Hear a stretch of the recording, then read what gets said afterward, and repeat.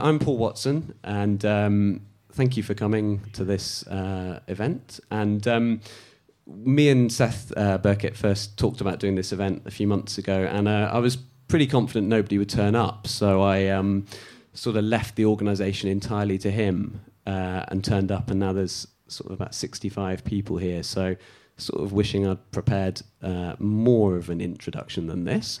But I can very honestly say that I'm delighted to be talking on the same bill as some of my favourite authors and coaches tonight. Seth was the first professional British player in Brazil, which is a pretty big achievement, really. He wrote a fantastic book about it called The Boy in Brazil, and I've bought it for more or less everybody I know for their birthday for the last 3 or 4 years. So if you know me, you've read the book. And we also have... we are here with Stephen Constantine, who is... I think he's the English coach who's coached the most national teams. I believe that's true. He's coached in places that basically nobody would want to coach in. He's now currently coaching somewhere a lot of people would want to coach in. He's coaching India and doing a really good job. We were quite surprised he could make it, but we were very lucky he's here to get his visa renewed. So it happens to all of us at some point. So we're the beneficiaries of his administrative nightmare. It's a real exciting thing to have him here. He's very much an inspiration to any British coach or player who's been abroad at some time will have come across someone who's met him. He's one of those names that you just hear again and again in very nice ways. And finally on the bill is James Montague, who is dubbed quite a lot of the time, or I'm not sure if it's by him or by other people, he's dubbed the Indiana Jones of football writing. I don't think it's due to battling Nazis or sort of uncovering implausible treasures. It's probably just because he goes, to places that most people won't go to. So he's recently done a piece in North Korea, which probably everybody here read. It's great to be here because I'm recommended to buy his first book. His third book. I'm recommended to buy 31nil pretty much every week on Amazon. So it's nice to actually be here in person to tell him that I have bought it and been given it about 9 times by well-meaning relatives at Christmas. So his is the book I've received with the least enthusiasm, but for a very nice reason. As would be customary with the way that I've introduced everyone, James is going to be first up to talk, and I think he's ready. He's produced a slide, so he must be ready. So, James Montague.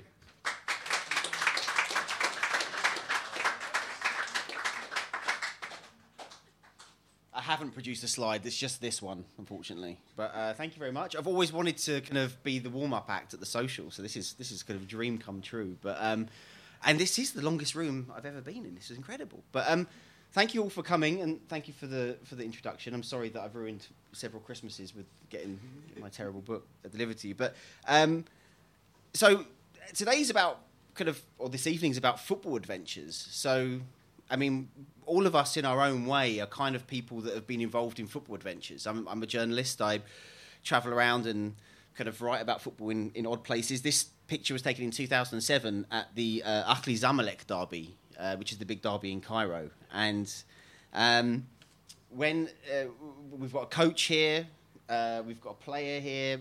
So we all wonder about football and adventures. Why did we first get into football, and why did we decide to go out of the country? Why did we decide to go around the world and do things?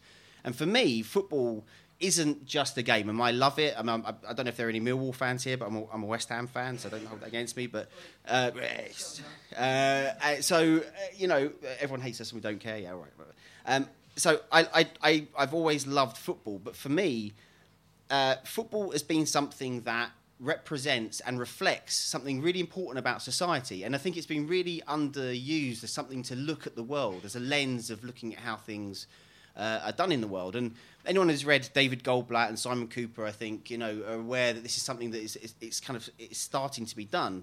But that's what I saw, and I wanted to travel And I found myself in the Middle East. And I remember the first time, it was kind of this eureka moment when I realised you could explain a country and its politics and its people. I mean, you can't dilute everything down to it, but you know, a very important issue that is somehow representative of a place. And I remember the first time this happened, I found myself in Yemen. And that's a place now that we see is kind of obviously being virtually destroyed by US and UK-made weapons via Saudi and the UAE.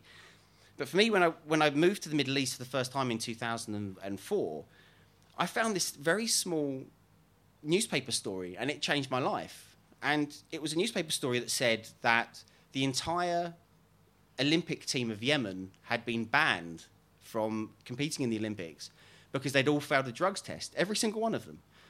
And I thought, how does an entire team fail a drugs test? So I looked into it, and it turns out that everybody had been taking essentially Meow Meow. But it wasn't Meow Meow.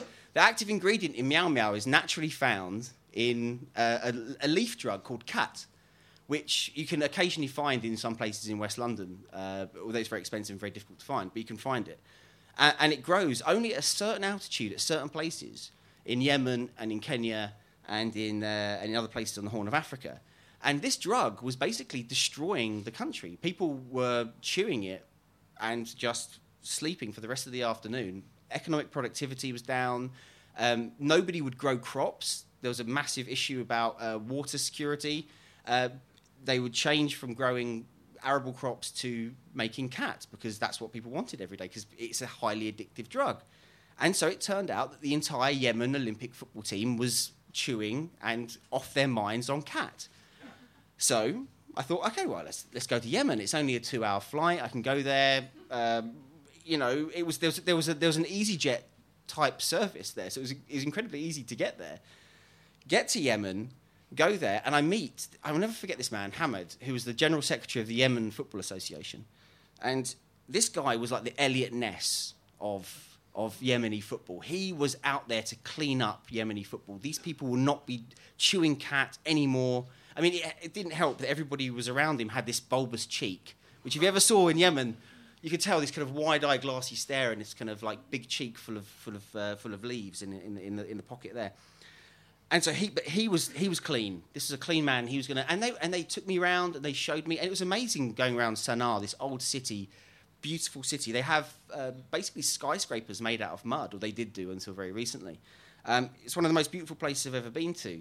And talking to them, although it's a tribal society, it's a society that's been divided between North and South, it seemed to be that the issue that really defined them at that moment was cat. And so I followed him around as he tried to clean up the country, clean up the football association, tried to clean up all these national team players because they believed that they had the best footballers in the world. And so we went around, he showed me it, and then afterwards, after we saw a league match, after we'd met some national team players, the team doctor, everything that they went, he took me back to his house, sat me down, and gave me a massive bag of cat that we could all chew together. And we chewed it, and I can tell you, it's pretty fucking good. That's why I left quite soon afterwards, because I think there could have been some issues. But we chewed into the night, and everything could be solved. Everything. We thought, like, how do we solve Yemeni football? We could sell the TV rights like they do in the Premier League. We could, you know what? We could get. Why don't we get Real Madrid? Pay for Real Madrid to come to Sana'a to do. Yeah. And as his friends came in, they were all chewing cat. We were all agreeing that this is how we sort things out. And then we ran out of cat, and then the crash came. And I can tell you, it is a pretty harsh come down. It's kind of like taking kind of very kind of, I don't know, micro doses of ecstasy with really strong skunk. It's kind of like you're kind of up and down at the same time. And football players were taking this stuff before they started playing because they thought it gave them a bit more oomph. So at the time, I think they were ranked 200 in the world by FIFA, so obviously it wasn't going so well. But, you know, it showed me that if I wanted to understand a country, and I mean, in the end I left and there was an incident at the airport where somebody basically tried to mug me with his knife. And so I haven't been back since, but it did show me that if I wanted to understand a place, this football story, this throwaway 2-paragraph story that like everybody would have, most people would have just looked past it. It's just a kind of AP piece of copy. That to me, once you kind of delved into it, that told me what I needed to know about football and what it can do. And I thought, yes, I'm going to write a book about Middle Eastern football. Nobody's ever thought about this, about football before, and politics and all this. And then I discovered that Simon Cooper had written a book about it 10 years previously, which kind of like stopped me in my tracks. But I kept going, and I ended up writing a book about it. And then the other issue is, once each one of us think about why we came to football, why did we decide to go to these places? Why did we decide to travel? Why did we decide to have adventures in this way? I mean, whatever adventures mean, it could mean anything. I mean, an adventure could be taking the megabus from Torquay to Carlisle. I don't think I'd recommend that to anybody. I think I'd rather go to Syria than do that. But so why do these adventures? And as a journalist, I mean, we're all going to have different reasons for it. But for me, the only thing that has currency is if you are as close as possible to the story. And short of having a kind of Black Mirror type internal soul sharing your space where you can see what the other person is seeing, the only way you can do that is by being there, getting there, smelling it, feeling it, tasting it. And I think that's what being a football fan is about, is feeling it and tasting it and wanting to be as close to the action as possible. And that's basically the reason why I decided to do what I did. And I think this might be, I mean, they'll explain for themselves, but they have very similar reasons too. But ultimately, when you decide to do this, when you decide to go out and be proximate to stories and people, and I don't really like using the word stories because they're not stories. These are people's lives. You are a guest. It's a window in a very long process of somebody's life, and you are just a guest in it. And so saying that it's a story is probably the wrong kind of word, but when you're that close to people, you learn and you feel everything that they feel, and you begin to you have to keep a little bit of journalistic, of course, integrity and keep yourself back, but you have to throw yourself into it. And this is the next story I want to talk about, which is Egypt, which is probably the best example of that. And Egypt, for many people, they've seen the Tahrir Square revolution. They saw what happened with those people, decided that they're going to overthrow Hosni Mubarak, who ran a police state and a failing economy. And these young people rose up and overthrew this police state. It was a beautiful, incredible moment. And football played a really important part in that revolution, and it played a really important part in that story. And this picture was taken very like in 2007, so this was the worst of the Mubarak era, when I went to the Ahli Zamalek derby. But at this game, I also met the ultras of Al-Ahli, called the Akhlawi. And these guys, this was their first event they ever had. At the Cairo International Stadium, you can see the police in the background. I mean, I've never seen this kid before again, but imagine if he's smoking at that rate. I mean, he's not going to survive much past 30. But I saw, I met these guys. This was their first ever game that they were going to have, this Ahli Zamalek derby. And these ultras they're going to set up a kind of an ultras group that was a little bit like an Italian football club. Set of ultras, you know, they were going to be not really political, but they're going to have tifos, they're going to have stuff. There was maybe 200 of them there. When the revolution came, what happened was that group had got bigger and bigger and bigger and bigger. And because the football terraces in the Middle East, are often seen as a kind of a space that, you know, this is where the degenerates go. You know, every single form of public space in Egypt had been cracked down by the state. The only two places that weren't were the mosque and the football stadiums. And within those football stadiums, a revolutionary kind of anti-establishment fervour was really beginning to boil up. And so when the revolution came, when you saw those people going into Tahrir Square, and you saw activists, Islamists, normal people, taxi drivers going into the square, who was it that was protecting them from the police? Who was it that was on the front line, who had spent the past few years fighting the police at football stadiums? It was the ultras of Zamalek and Al-Ahli. And so to tell this story, I spent well over 5-6 years. I mean, I spent a lot of time in the post-revolutionary phase in Cairo. And it was probably one of the most beautiful moments of freedom I've ever felt. In that kind of, it was dangerous, there's no doubt about it. I had my wallet stolen, which I was very angry about. You know, everyone's a liberal until they get their wallet stolen. Like, bring back Mubarak, you know. But there was a so I never got that back. But it was one of the most beautiful things I've ever felt. And there was a time when I was covering this story that I thought I hadn't seen a football match for about 2 years in Egypt because it was so dangerous for the authorities that they essentially banned football games, banned fans from going to them, then banned fans from going to the international games. And in this post-revolutionary period, these guys played this very important role. They were then the gatekeepers in the post-revolutionary period. Whenever there were protests, they were there. They were there at the front, and they became the kind of the banners. Their songs became the songs of the revolution. Their banners became the banners of the revolution. And then what happened February the 1st, and we just had the anniversary of it in February the 1st, 2012, was the Port Said massacre, which is when 72 young men went to a football match, Al-Ahly fans, and they were killed.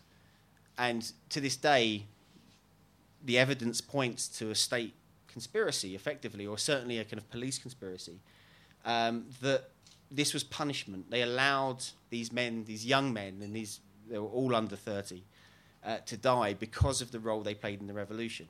And now a lot of these young people are considered terrorists in Egypt because now we have a counter-revolution, Sisi's in charge. And I guess the point I'm trying to make here is that the proximity of a story, it's not a story, you're just a guest in people's lives. It can also, it's not just uplifting, it's not just euphoric, it's not just about victory or defeat, and it's not just about sport. You see people carrying bodies in the streets. You see some of the most horrific things that humans can do. But if you really want to reflect their experience, you have to be there. You have to be there to see it, and you have to be there. And, of course, there is a slight positive end to this because Egypt does qualify for the World Cup in 2018. I mean, you know, the political system's a mess, but those players that I met during the qualification 2014, Mohamed Salah being one of them, you know, who can begrudge that moment when he scores that penalty in Congo with the first match where the fans are properly allowed into the Burj Al Arab Stadium, 80,000 people. It's an absolutely beautiful, beautiful moment.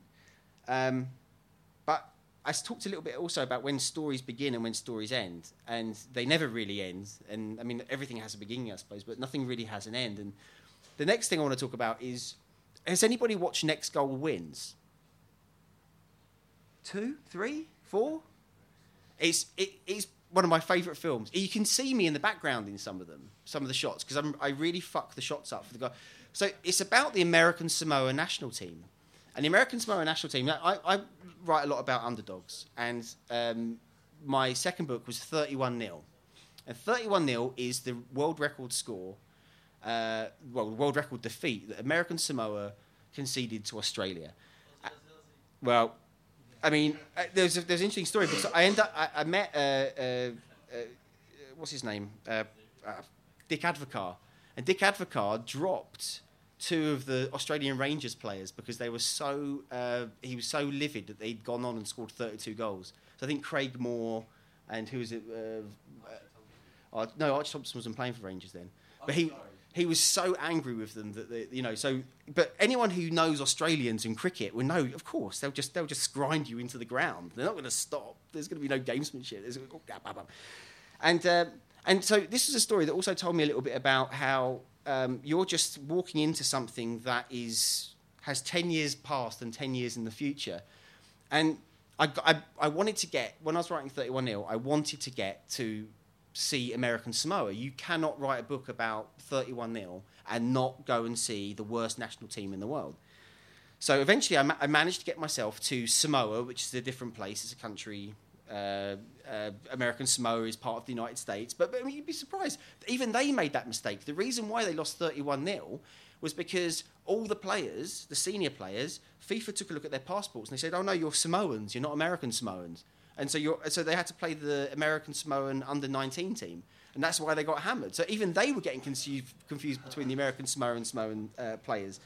And so I decided to go, and I arrived the day before the American Samoa's first match against Tonga. They're playing Tonga, Cook Islands, and Samoa to make things even more complicated. And I got there, and the first thing I saw was this angry coach called Thomas Rongen. He was like a Dutch guy, played in the Ajax youth team, and he was, he sat me down. He said, these guys, they're 10, 15, 20 pounds overweight. They're shoveling fast food into their mouths, and I've knocked them into shape. And we have a woman playing at centre back. And as he's saying that, this very beautiful woman walks past, and he goes, "Yeah, that's Jaya Salua." And Jaya Salua, it turns out, is transgender. But in Polynesian culture, it's accepted to have a third sex called the Fafafina. And so they had, essentially, by day, a woman who was respected as a woman, was treated as a woman. But at night, when she went to training, she was the starting centre-back for the American Samoa national team. And then also, there was Niki Salapu. Niki Salapu was the goalkeeper of that 31-0 defeat. And he was playing in this game as well. And I met him, and this man's life had been destroyed by that 31-0. It had been destroyed. He lived in Seattle working in a supermarket in a Safeway. And I sat down and spoke to him, and he says, "My kids, to this, every day, people take the piss out of my kids." Well, he didn't say take the piss, but they mock my kids. They mock my kids, and they make jokes at my children. And he was ashamed. And that was the reason why he was back, because he thought, I've got to make one last victory. So ever since we all saw the 31-0, or the people that saw the 31-0 thing in 2001, it was a kind of "and finally," a jokey thing that we all laughed about. Ha ha ha, look at these terrible people playing football.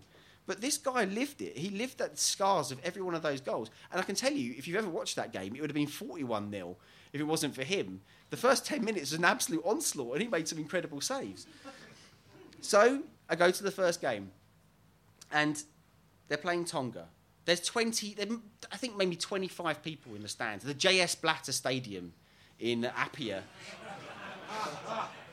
There was no statue to him, nothing like that, don't worry. And I'm standing on the touchline, and because there's no other journalist there, really, apart from this film crew who are making what becomes Next Goal Wins. And they were like, "Oh, yeah, it's really cool, there's another British guy here." But really, they were like, "Fucking hell. Like, get out of my shot." Because I was always there with my camera, kind of like in the dressing room, and like, ruining their stuff. But they made a great film out of it in the end.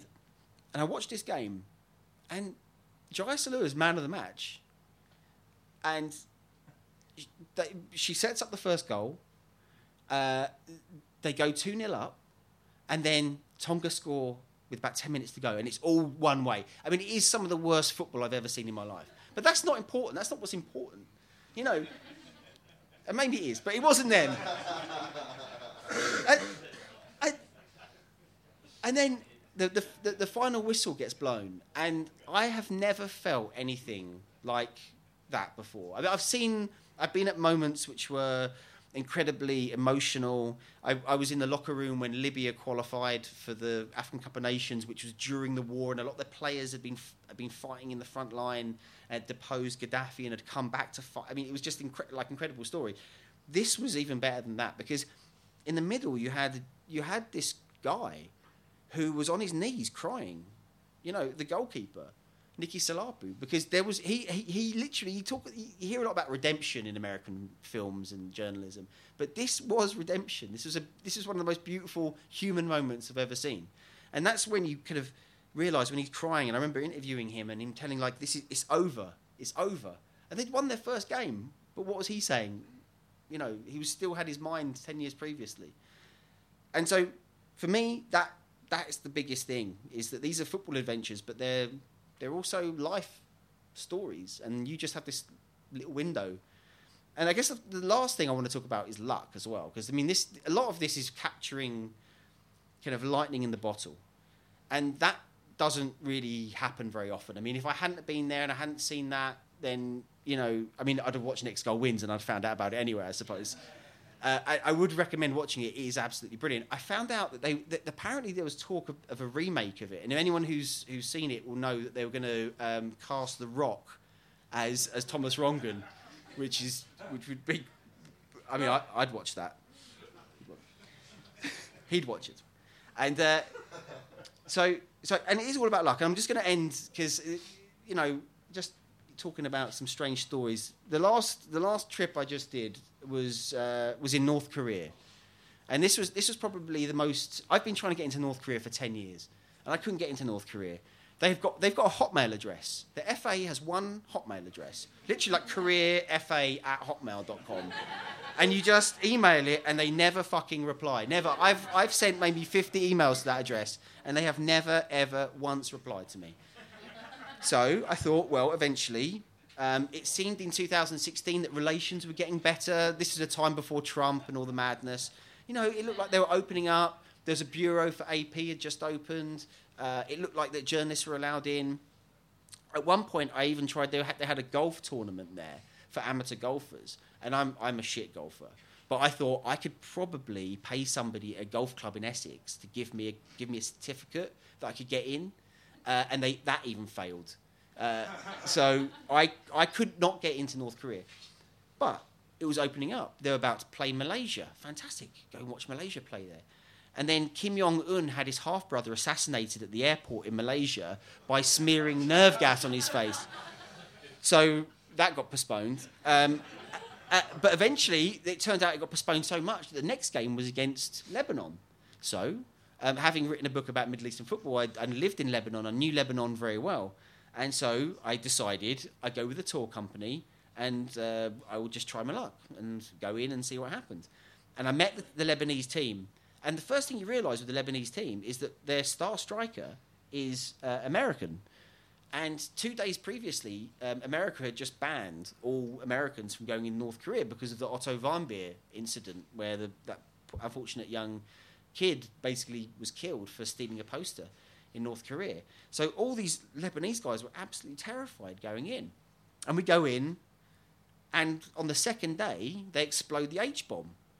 So suddenly, you're in North Korea, you're there to cover a football match, you're with these kind of terrified young men of the Lebanese national team, and every time you turn on the television, and you can get a little bit of news, because Russia Today is allowed in there. So, usually that's going through the looking glass. But, and these terrified guys, but it was absolute blind luck. So suddenly what turned out to would have been an interesting story, it would have been an interesting football adventure, became something completely different. Suddenly you're in the eye of this kind of international storm. But also, you then discover something about North Korea that I don't think you can find from any other cultural totem, whether it's art or literature or music or anything like that. Where do you see North Koreans ever outside of their country?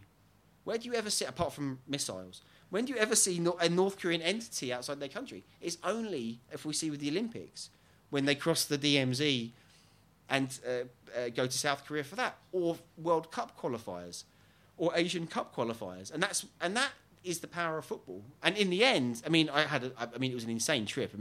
They took me to the mausoleum where Kim Il-sung, the grandfather of the nation, is kept there, kind of embalmed, next to Kim Jong-il, who you probably know from Team America. And I can report back that even in death, his hair is magnificent. Really, it's like this long. It's incredible. It's like a beaver. So a lot of this is, North Korea is worse than the police state. It's is the worst human rights abusing countries in the world. But there are people there, and through football, I found that I had greater access to people than if you were there as a tourist or if you were there to write something that was very political about a place. You learnt about their songs, how they arrange themselves for the match, how do the players react to a foreign coach giving them orders. These are all things that you could learn through football that would be actually, if you went normally as a correspondent and there'd be 9 political journalists there but 1 sports guy, they'd be like, why is there a sports guy there? Makes no sense. But actually, that makes the most sense because, for one, most people think you're an idiot if you're a football journalist, so they think they just leave you alone. But the second thing is it just gives you this unparalleled... it's true. They give you this unparalleled access, I think, to a country and to its people. And so I got out alive, obviously. I'm not a hologram. And the game in the end ended 2-2, and it was a fantastic game of football. And if anybody fancies going to North Korea in March, they're playing Hong Kong. Seriously, they're playing Hong Kong, winner-takes-all qualification match for the Asia Cup. And there's a company called Koryo Tours, and they're not paying me to say this, by the way, but they are organising a trip for people to go to North Korea. I think it's like 1,500 euros to go. But, I mean, you know. But if they don't qualify, who knows what could happen. But anyway, look, I mean, you're going to hear people who've done much more important and better things in football than I have. But for me, just as an observation, I love the game and I love the world, and the game has given me a view in the world that I would have never had, and I'm very grateful for it. And so, thank you very much.